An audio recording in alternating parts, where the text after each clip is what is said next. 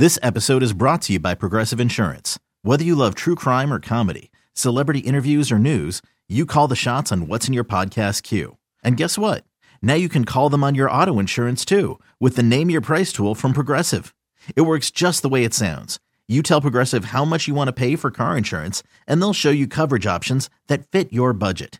Get your quote today at Progressive.com to join the over 28 million drivers who trust Progressive. Progressive Casualty Insurance Company and Affiliates.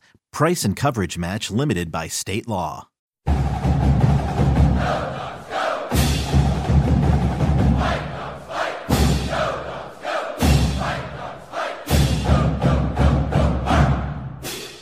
I'm Kim Grinolds of Dogman.com with RJ Abedia from The Bootleg, the 24/7 site for Stanford University. It just seems like yesterday. We did this last year, RJ, but just a little bit different feeling around both football programs. Give me an idea, 30,000 feet view of what's going on at Stanford right now in both football and basketball with all the county regulations that have kind of made it tough for you guys. Well, it's the traveling roadshow for both programs, actually.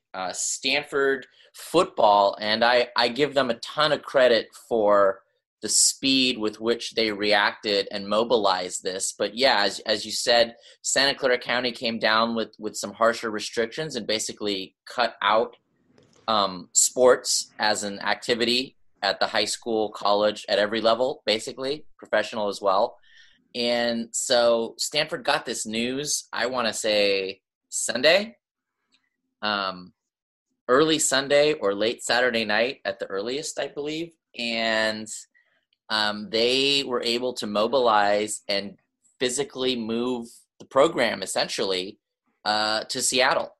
And the first night up there, I think they traveled on a Tuesday. Right. The first night up there, Washington was good enough to let them use their indoor facility, and then they'll be at high schools throughout the week.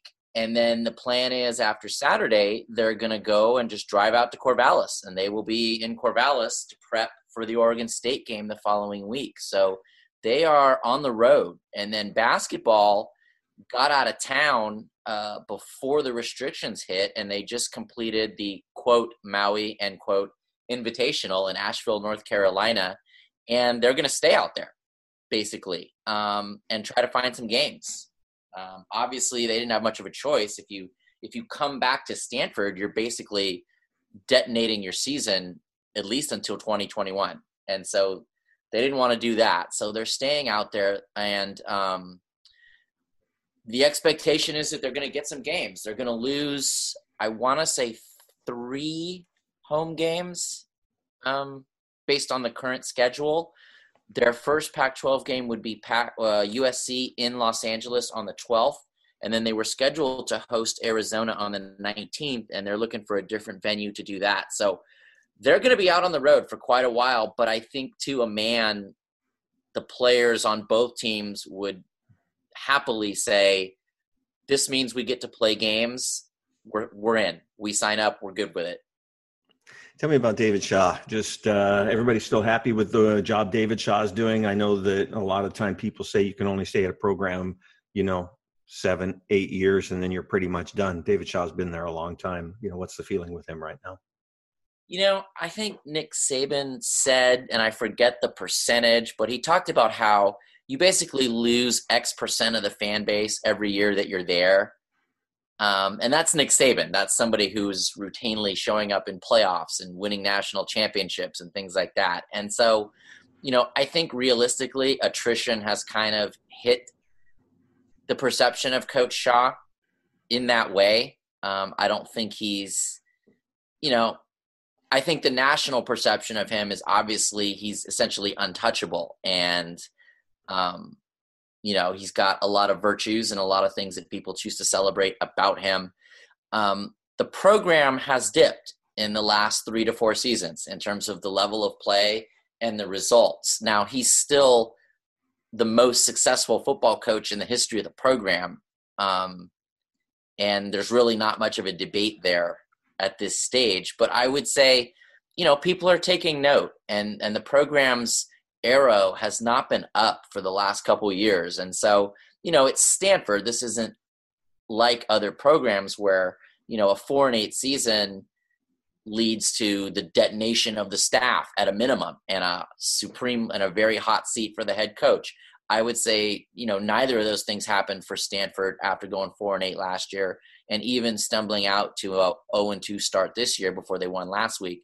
So I don't know. I would say he still is among the top 1% of Power 5 coaches in terms of job security at this point. But they've got some work to do to turn things around and to get back to where they were in the first 5 years of his tenure. Saturday's game, it all starts with the quarterback, and I always say it's a really good thing to have a senior quarterback who has experience, and you have one, and a good one, in Davis Mills. Tell people what to expect from Davis Mills on Saturday. Davis Mills is a talent. He is a guy who came in his class. It was a 17 class where his peers were Tua Tagovailoa and Jake Fromm, among others. And I think the frustration for Stanford fans, through no fault of Davis's, is they just haven't seen enough of him in his Stanford career. He's just had no kind of health luck at all. And the times when they have seen him overall, he showcases what he's got. And what he has is a very clean, very strong arm that is very consistent. He's got a very, very calm demeanor that you get very quickly when you talk to him. And that shows up on the field. He doesn't get overly flustered too many times. He completed 75% of his passes in the big game last Friday. And he's when he gets protection, he's good. He doesn't miss. If you give him time, he's not going to miss. He's not going to beat himself with too many bad passes.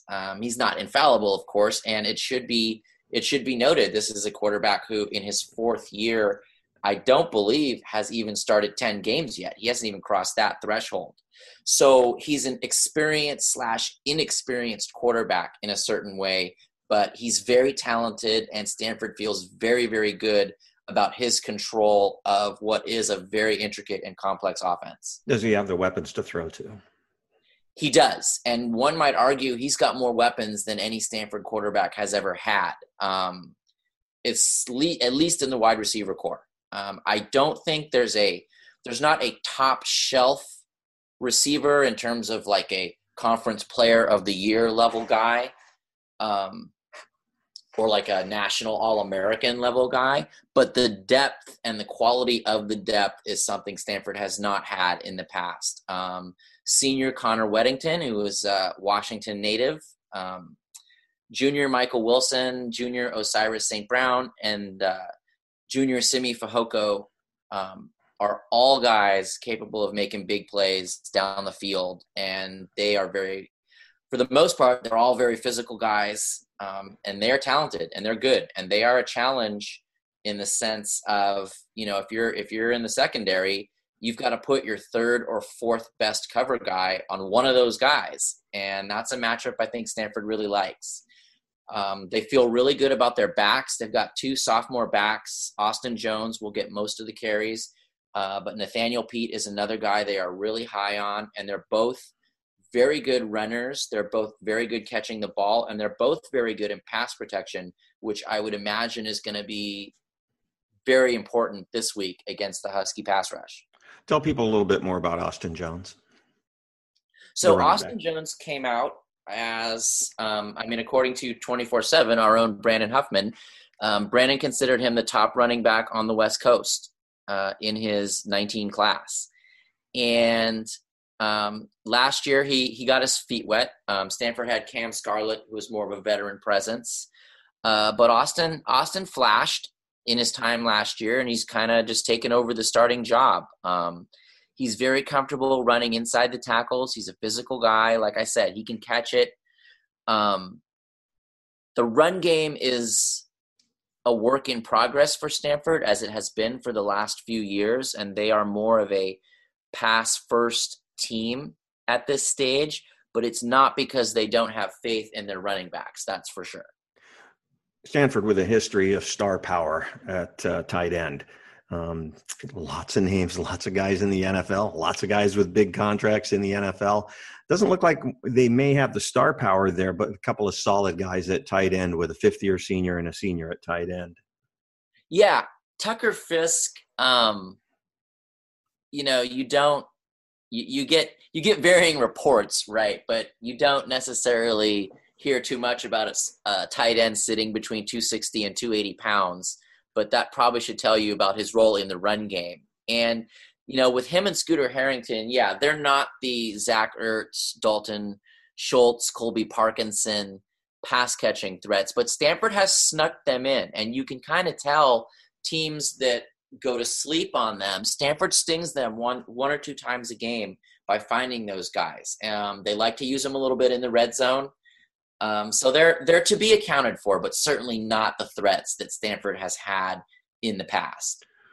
Also, just offensive line. Stanford's just known for having big guys up front. I think that's the same this year. They still got those guys. And, the local guy, one of the best linemen ever to come out of the state, Foster Sorrell, is starting at right tackle. But, you're mentioning this is more of a pass-first offense. Is that because of the talent that they've recruited or just a philosophy change? Talk to us a little about the offensive line and where their strength is.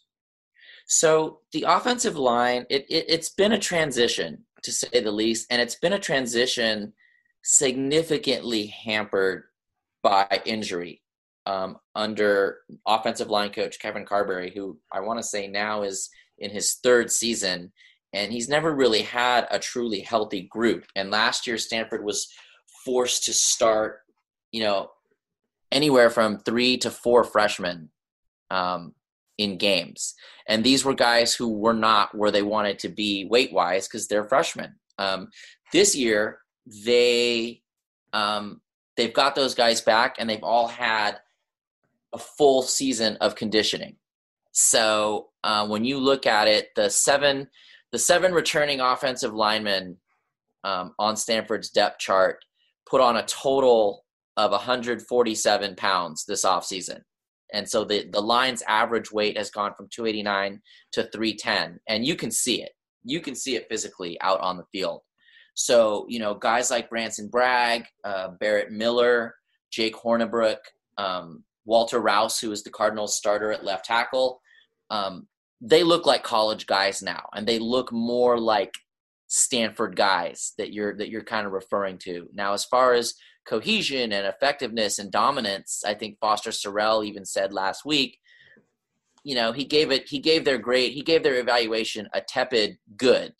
And I think that's fair, but they've not been dominant. And that's something that I think they're very optimistic about getting to, but that's going to be a process that comes with them just getting more snaps under their belt. So I think you're looking at a good Stanford line coming to this game Saturday, not a dominant one at this point. And still young. When your left tackle is 6'6", 320, and he's a sophomore. Your left guard is 6'5", 315. He's a sophomore. Your center is a senior, 6'3", 300. Your right guard is 6'4", sophomore, 318 pounds. And the old man of the group, Foster Sorrell at 6'7", 315.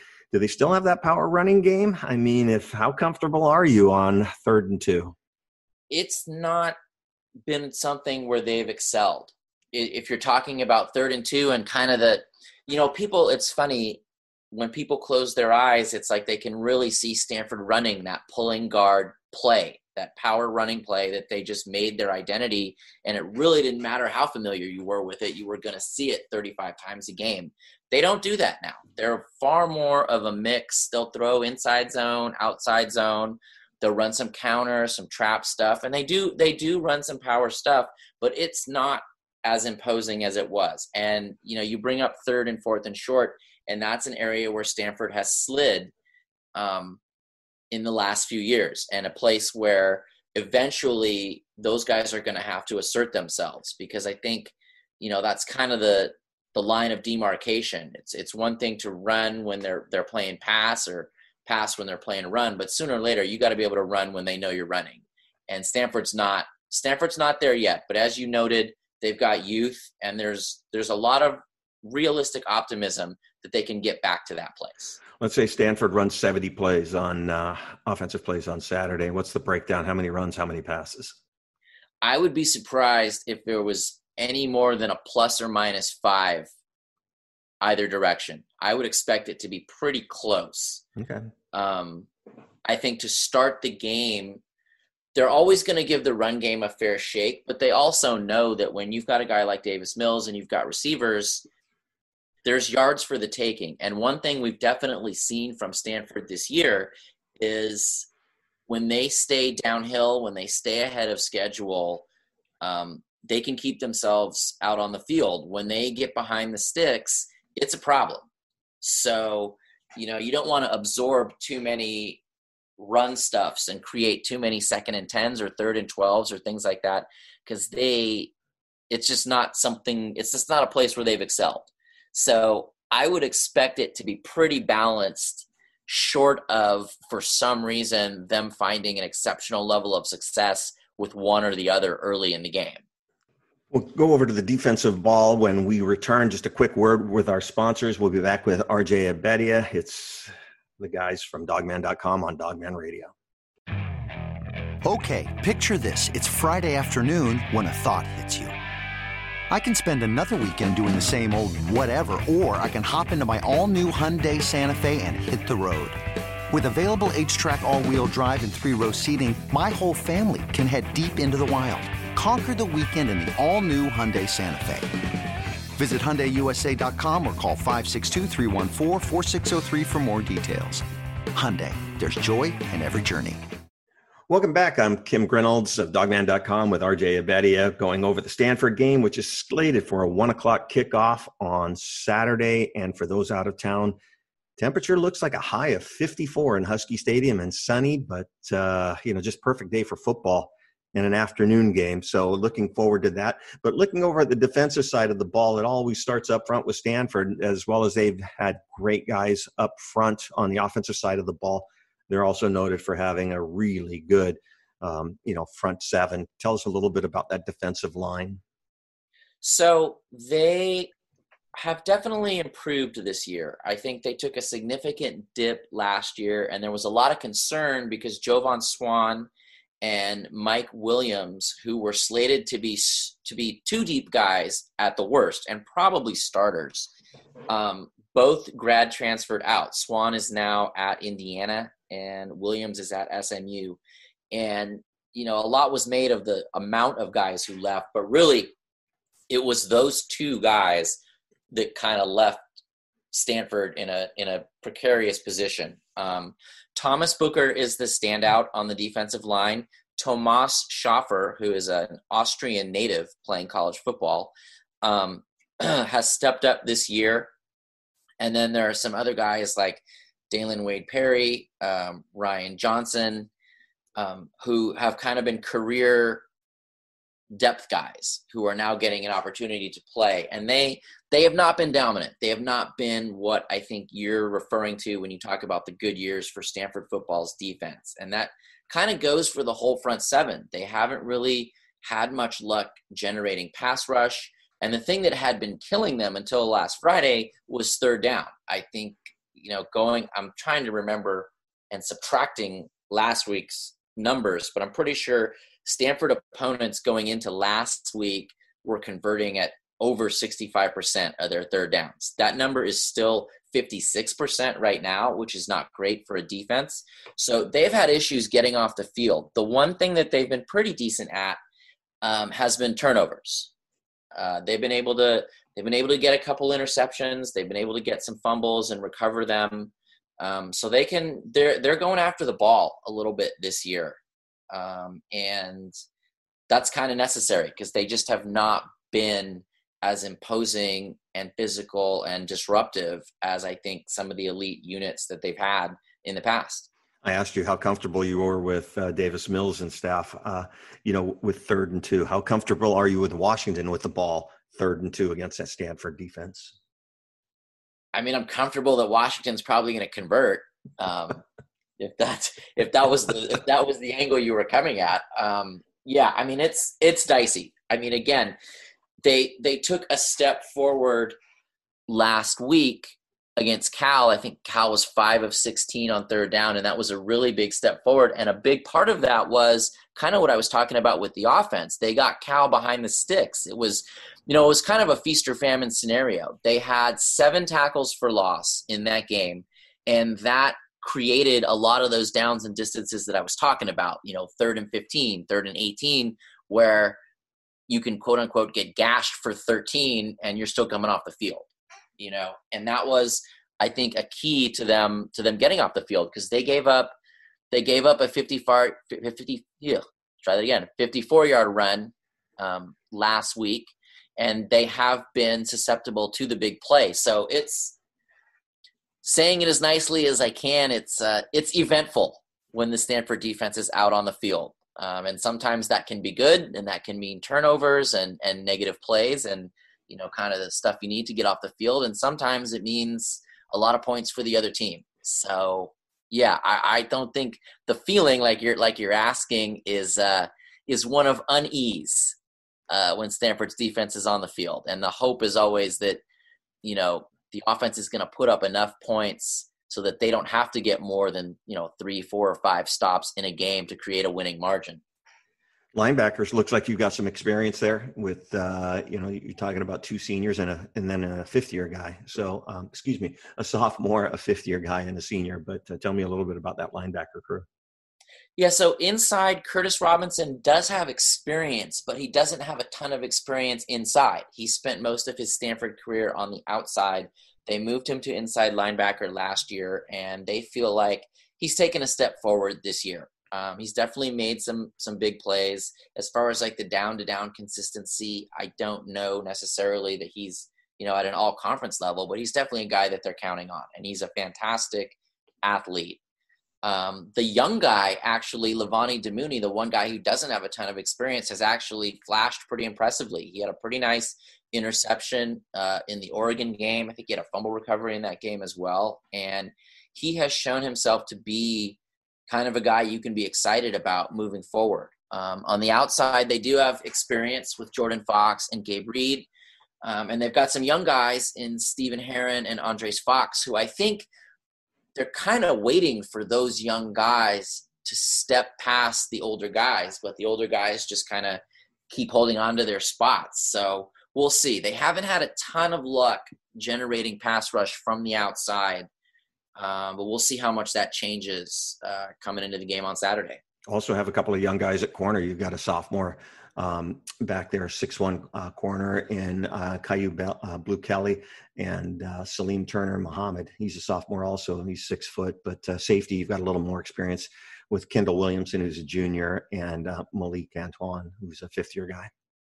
Yeah, and again, I think the funny part of it is I think that the buzz is more on the young guys, and the level of comfort's actually more on the young guys. Stanford has been, for a few years now, really, really shaky at the safety spot, and those, Williamson and Antoine, they're both veteran guys. They know where they're supposed to be. It's just more of a, when you're going up against the kind of receivers and the kind of pass catchers that the Pac-12 has, like, you have to be elite back there to hang in.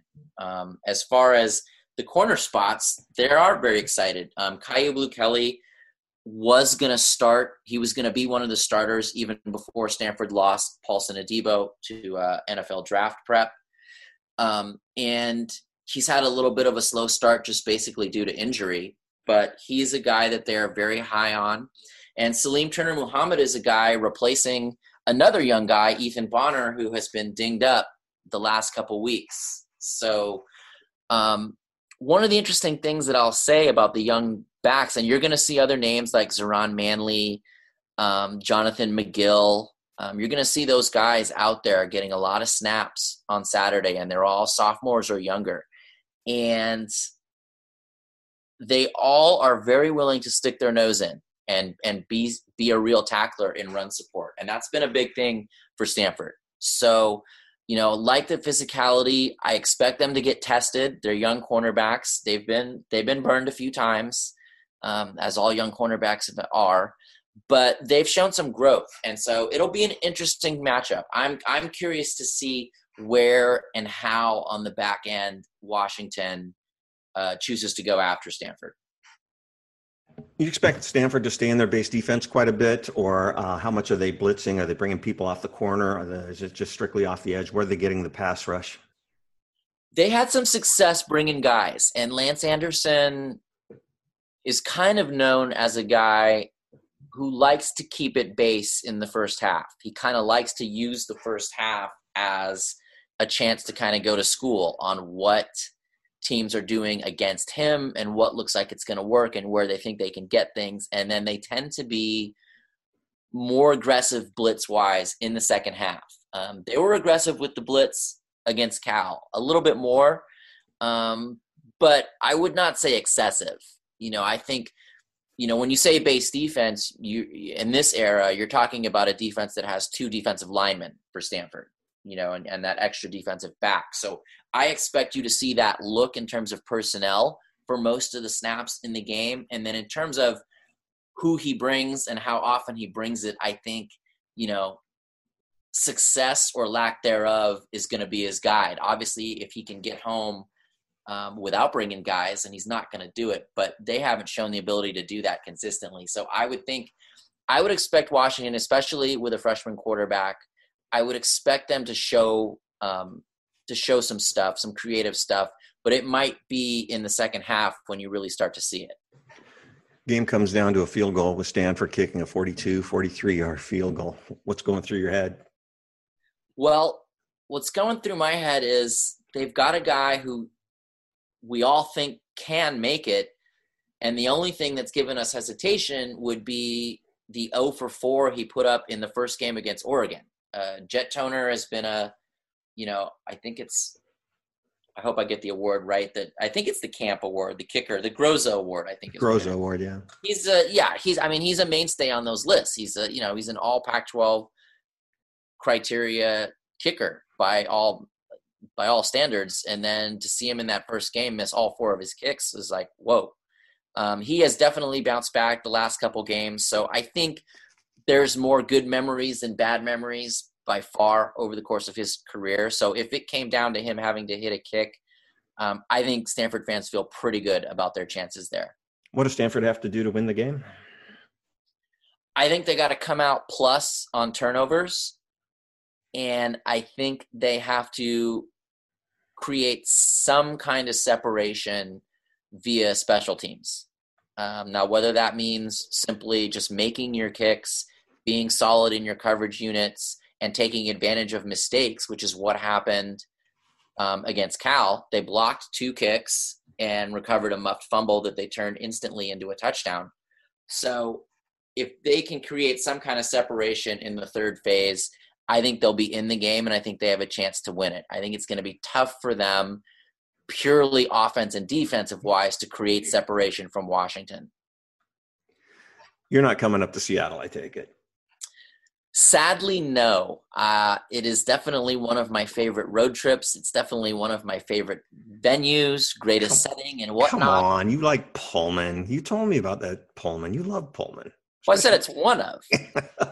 I mean, when you're talking about late night at the Coug, burgers and beers and really no civilization outside of there. It's tough to top, but Seattle's not too shabby. And so I am definitely sad that I'm not up there and I'm not going to be there for that game. Okay, 1:00 kickoff on Saturday, and the game is on. I'm trying to remember, what station is it on? Do you know? Fox, Big Fox. It's on Big Boy TV, Fox. So 4:00 game last week and 1:00 this time. So I asked Jimmy Lake today, by the way. I asked him if he had any concerns about his guys having a Saturday night off. Yeah, he wasn't going there. So we will see. I'm sure David Shaw will have his guys on lockdown Saturday night, but we will see. But RJ, we appreciate you coming on with us. All right. Anytime, Kim. Thanks for having me.